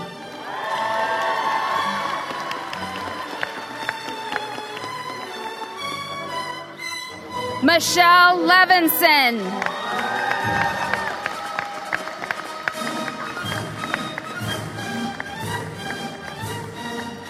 Andrea Lynn.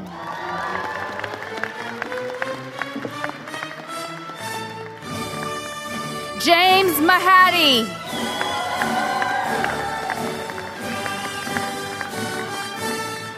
Emily McCaffrey.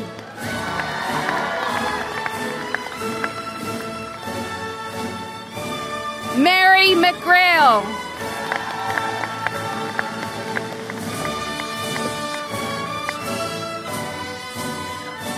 Christian Gregory Miller.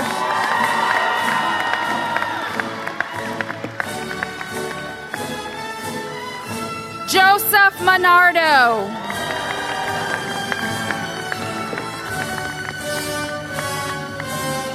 Junie Moon.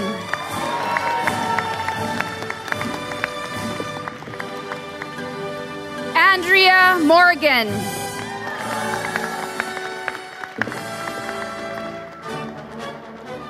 Chelsea Muir.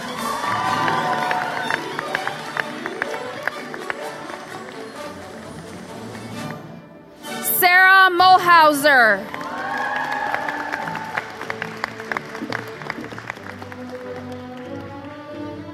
Claire Navarro.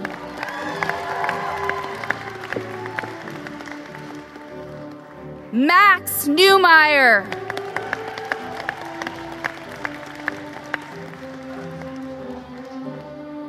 Robert O'Connor.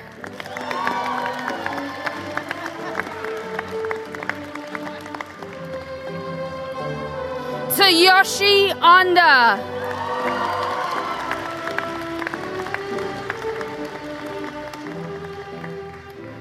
Ahmed Paliwal.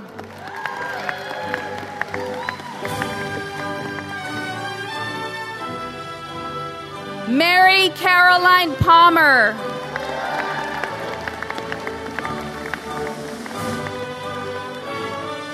Jacqueline Calderon Pearl.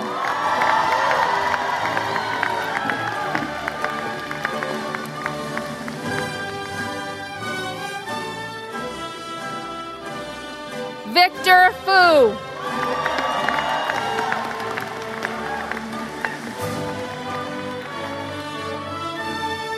Anna Conroy Powell.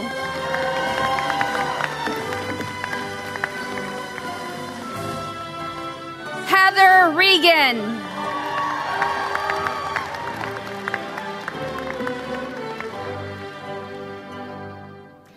Ned Reznikoff.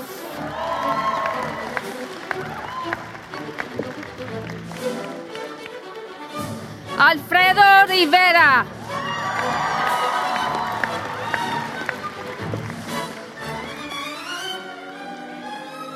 Anthony Alexander Rodriguez.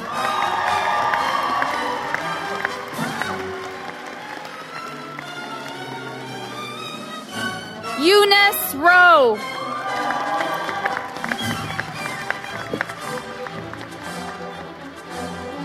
Henrietta Werman.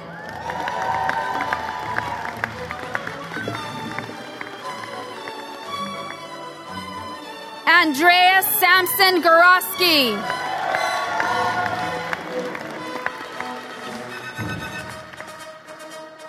Allison Schmidt.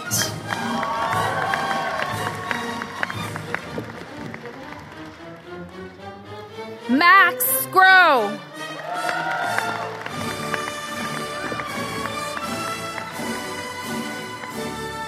Devin Shea.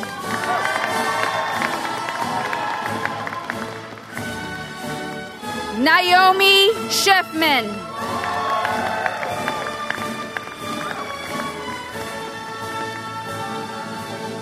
Angela Short.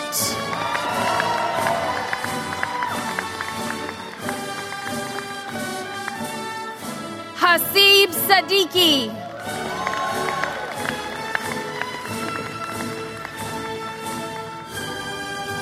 Ratna Sinroja.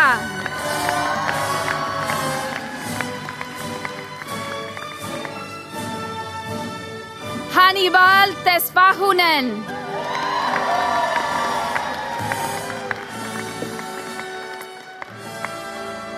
Stephanie Thornton.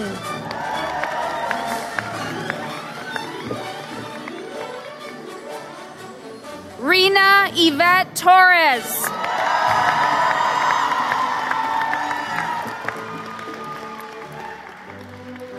Tim Sai.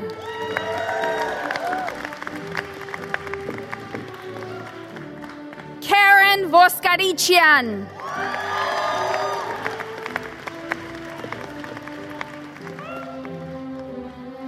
Carson White Lemons.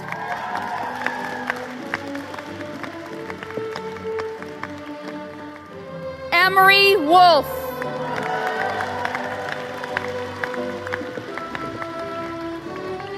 Iris Hugh Tong Wong.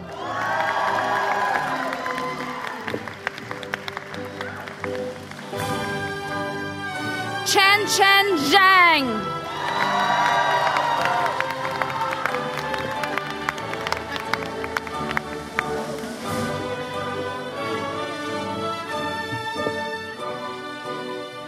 Good morning, everyone. My name is Annie Campbell-Washington. It is my absolute honor to serve as Assistant Dean and Executive Director of the MPA program. We will now confer the MPA degrees. Rogers Agaba.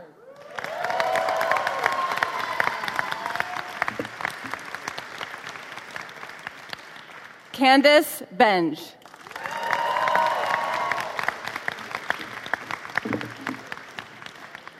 Peter Colavito.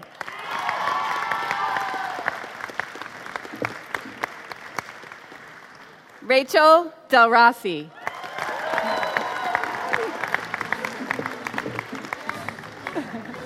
Anthony Federico.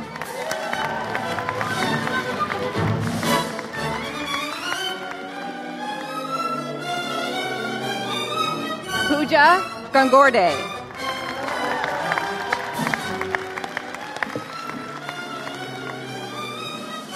Harsh Gupta.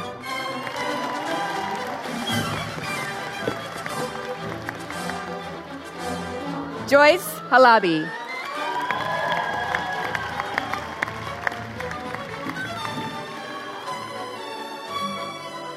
Brian Harris McTeague.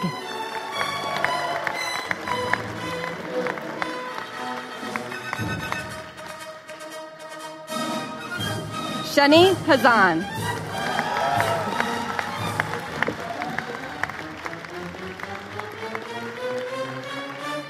Nidhi Hegde.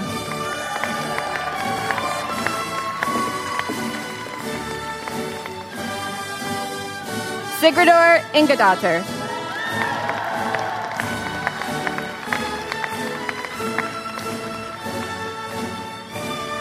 Askar Khan.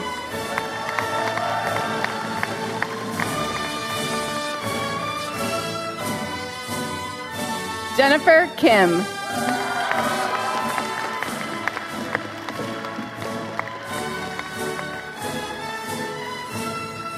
Helen Lay.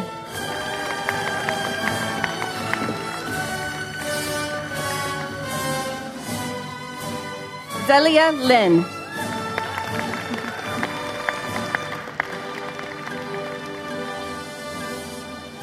Julie Lowe.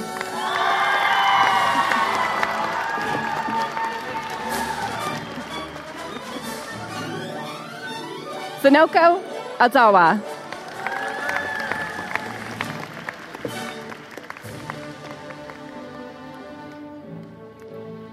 Nanye Shivar Patel.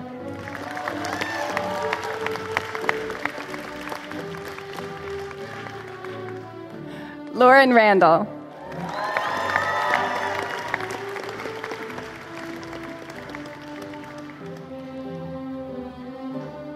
Joel Sedania, Jr.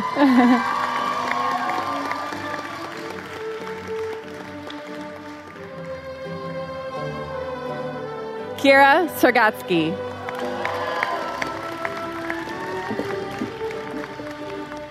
Brenda Saipura.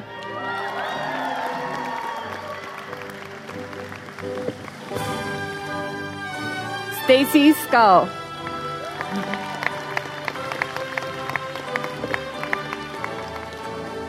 Kavi Singh.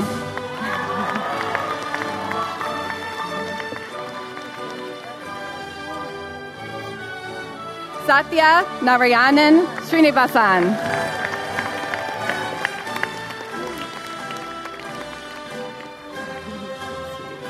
Harsh Vivek.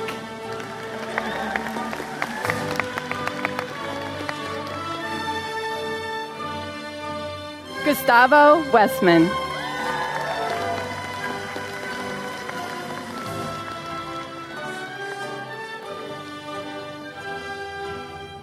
Debbie Wilbur.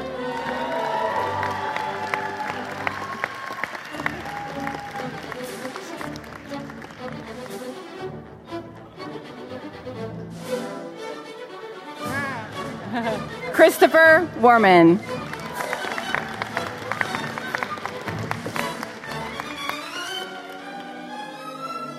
Ao Zhang.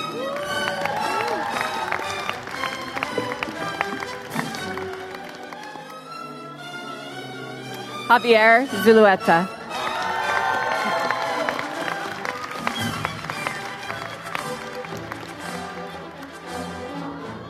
Leticia Gonzalez Vertigo.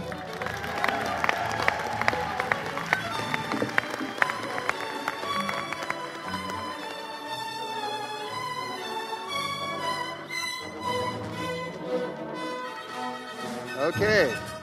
Almost there, not quite. Don't leave. Don't leave. I actually have to confer the degrees.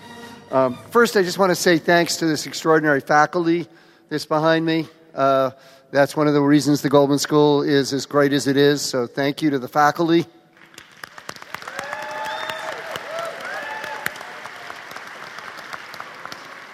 And thank you to the staff who, on a moment's notice, moved this to the Craneway Pavilion, which is just lovely. Thank you, everybody. So, in closing, let me thank the class of 2019 for your deep involvement in GSBP and your contributions to it. We're a better place because of you. Thanks for being here. And let me urge you, as everyone has, to go forward with the knowledge and courage you have gained at GSBP to change the world. Frankly, we're counting on you. We need you. So please go do it. Thank you. We need you more than ever. Okay, now I get to do the part which is the one little bit of authority I actually have. I can say, all graduates please stand. And then I say, by virtue of the authority vested in me by the President and Regents of the University of California, I grant you this degree from the Goldman School of Public Policy.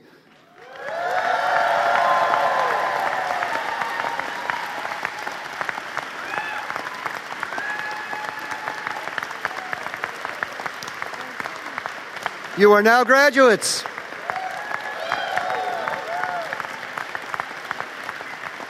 So this concludes the ceremony. You are invited to join us for a reception which will take place in the area beyond the curtain towards my right. It says point to your right. I'm doing that. Congratulations again to the Goldman School of Public Policy classes of 2019.